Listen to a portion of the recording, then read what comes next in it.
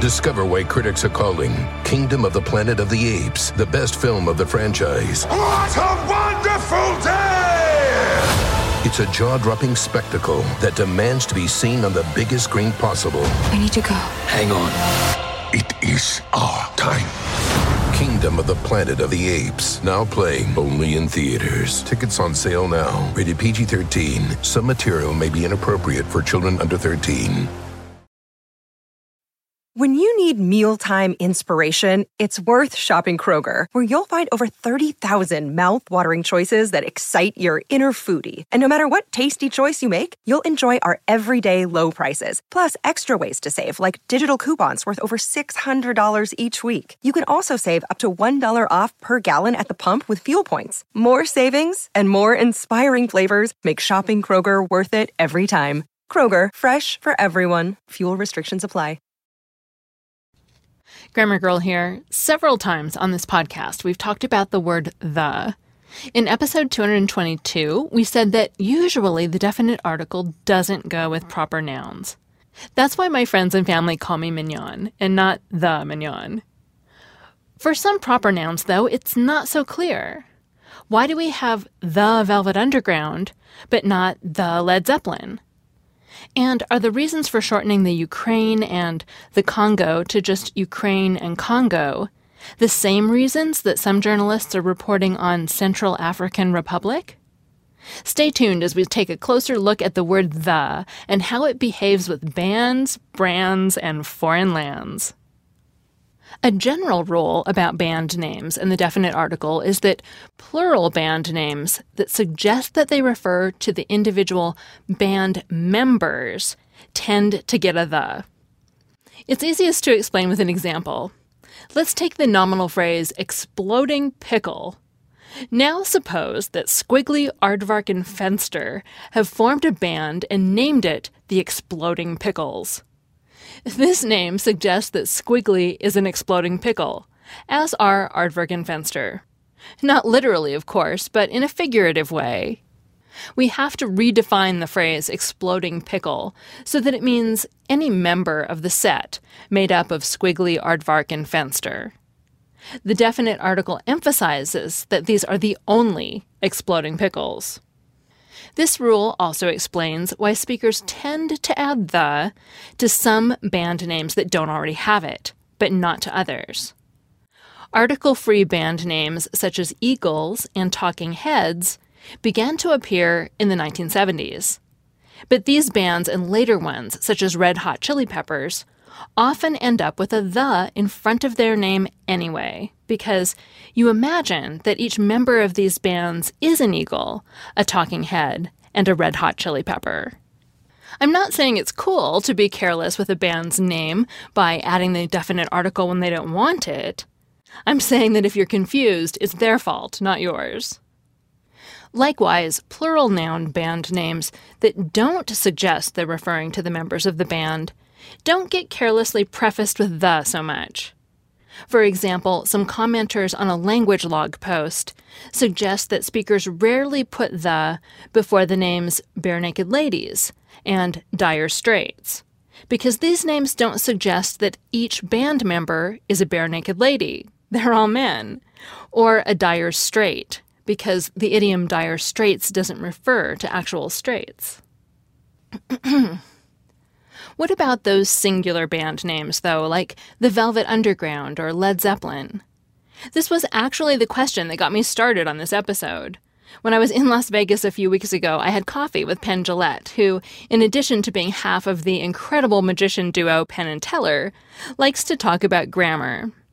He wondered why a sentence like, "I went to see the Jefferson Airplane," sounds okay, but "I like the Led Zeppelin" doesn't. And other band names work with or without the definite article. When he said that, I was thinking, the Jefferson Airplane? I didn't know until I did a Google search that people actually said that, or at least they used to.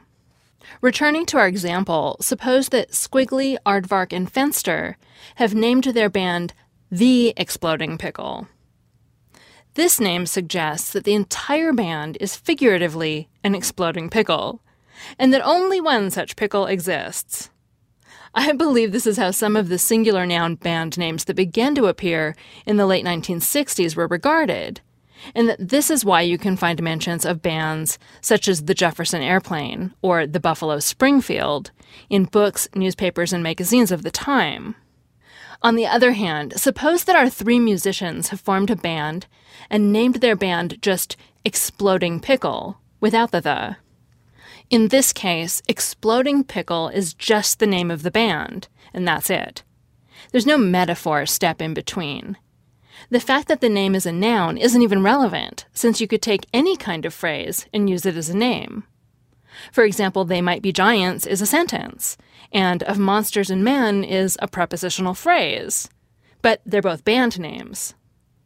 This seems to be the more usual way to think of singular band names these days, and I suspect that's why some of those singular noun band names, such as Jefferson Airplane, that used to have a definite article, have lost it now. The bottom line is that fans are likely to think a band name should have the in the name if they view the name as describing the members rather than being collective. In other words, we probably don't call it the Led Zeppelin because we simply think of Led Zeppelin as the name of the band, and don't think of it as describing the band. But we probably do call them the Eagles because we'd say Don Henley is an Eagle. Discover why critics are calling Kingdom of the Planet of the Apes the best film of the franchise. What a wonderful day! It's a jaw-dropping spectacle that demands to be seen on the biggest screen possible. I need to go. Hang on. It is our time. Kingdom of the Planet of the Apes, now playing only in theaters. Tickets on sale now. Rated PG-13. Some material may be inappropriate for children under 13. Remember the frustration of trying to memorize vocabulary and grammar rules, only to find you couldn't actually use the language in real life? Well, there's a better way to learn. Rosetta Stone is the most trusted language learning program with millions of users learning 25 different languages, and you can get it on your desktop or as an app on your phone or tablet. Rosetta Stone immerses you in many ways with its intuitive process. It's really different. You pick up the language naturally, first with words, then with phrases, and then with sentences. Plus, with Rosetta Stone's True Accent feature, you'll get feedback on how well you're pronouncing words. It's like having a personal trainer for your accent. Don't put off learning that language. There is no better time than right now to get started. For a very limited time, Grammar Girl listeners can get Rosetta Stone's lifetime membership for 50% off. Visit rosettastone.com/grammar. That's 50% off unlimited access to 25 language courses for the rest of your life. Redeem your 50% off at rosettastone.com/grammar today. Hey there! If you are a curious person who loves to learn, there's another podcast I think you'll really enjoy. Freakonomics Radio is hosted by best-selling author Stephen Dubner and dives into the hidden side of business, economics, and so much more. He interviews CEOs, historians, and Nobel laureates to explore all kinds of topics, like why using swear words is more important than you think, and the psychology behind why projects are always late. New episodes of Freakonomics Radio are available every week wherever you get your podcasts. Quickly moving on to brand names, an article in the Wall Street Journal in 2011 noted that many brands, especially those involving high technology, are moving away from the definite article. It observes that Facebook used to be the Facebook, and the makers of the Kindle, the BlackBerry, and the Wii all refuse to use the definite article with these names. One reason for doing this is to save space and characters in web addresses and tweets. But another reason, according to two marketing experts quoted in the article, amounts to the idea that a singular count noun without an article sounds like something more personal than a mere object or corporation. As for foreign lands, we covered this in episode 322, another episode on the definite article. One rule we stated is that if the name of the country includes a common noun, such as state or kingdom, then the name takes the definite article, just the way we expect definite count nouns to do. So that's why we have, for example, the United States and the United Kingdom. The confusing cases involve the definite article before places, such as Gambia or Ukraine. Here's what we said in that episode. Many countries whose names derive from important geographical features take a definite article. For example, the Philippines refers to the Philippine Islands. The Gambia refers to the Gambia River. And the Netherlands literally means the lowlands. We also noted that in the case of Ukraine, use of the definite article in English writing was even taken to be an insult after its independence from Russia in 1993. The geographical feature rule was so well established that even though it's not certain that the word Ukraine ever referred to a geographic feature, referring to it as the Ukraine seemed to suggest it was just a geographic region of a larger place, not a nation unto itself.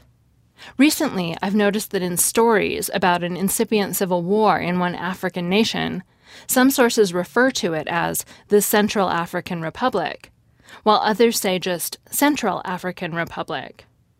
I wonder if some hypercorrection is going on here. This is what happens when, for example, speakers are corrected numerous times for saying you and me when it's non-standard grammar, and even mistakenly conclude that it's always wrong. As a result, they now say you and I, even when that's non-standard grammar.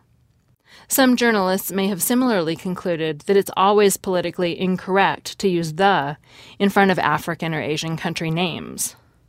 All this analysis, though, will get you only so far. Exceptions still exist, and at some point, all you can do is note that some names take a the and others don't. The Cambridge Grammar of the English Language handles the matter by just proposing some vocabulary to refer to this fact. It calls proper nouns that require the definite article weak proper nouns, and those that do not, strong proper nouns. And with that in mind, this is Grammar Girl, not the Grammar Girl, saying thanks for listening. This podcast was written by Neil Whitman, who has a PhD in linguistics, blogs at literalminded.wordpress.com, and is a regular columnist for the online resource Visual Thesaurus. I'm Mignon Fogarty. Thanks for listening. Hey, it's Mignon. If you want to do more to hone your communication skills, then check out Think Fast, Talk Smart, produced by the Stanford Graduate School of Business and hosted by my friend and Stanford lecturer, Matt Abrahams.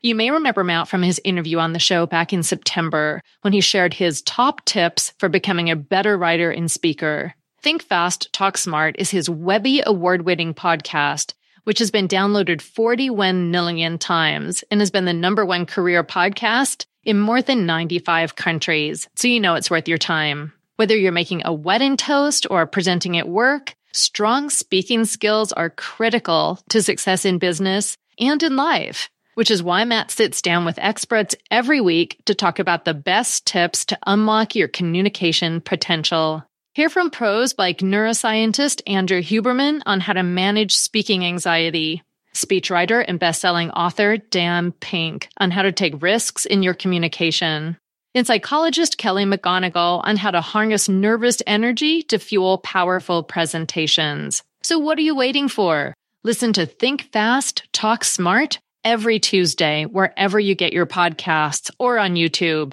And tell Matt I said hi.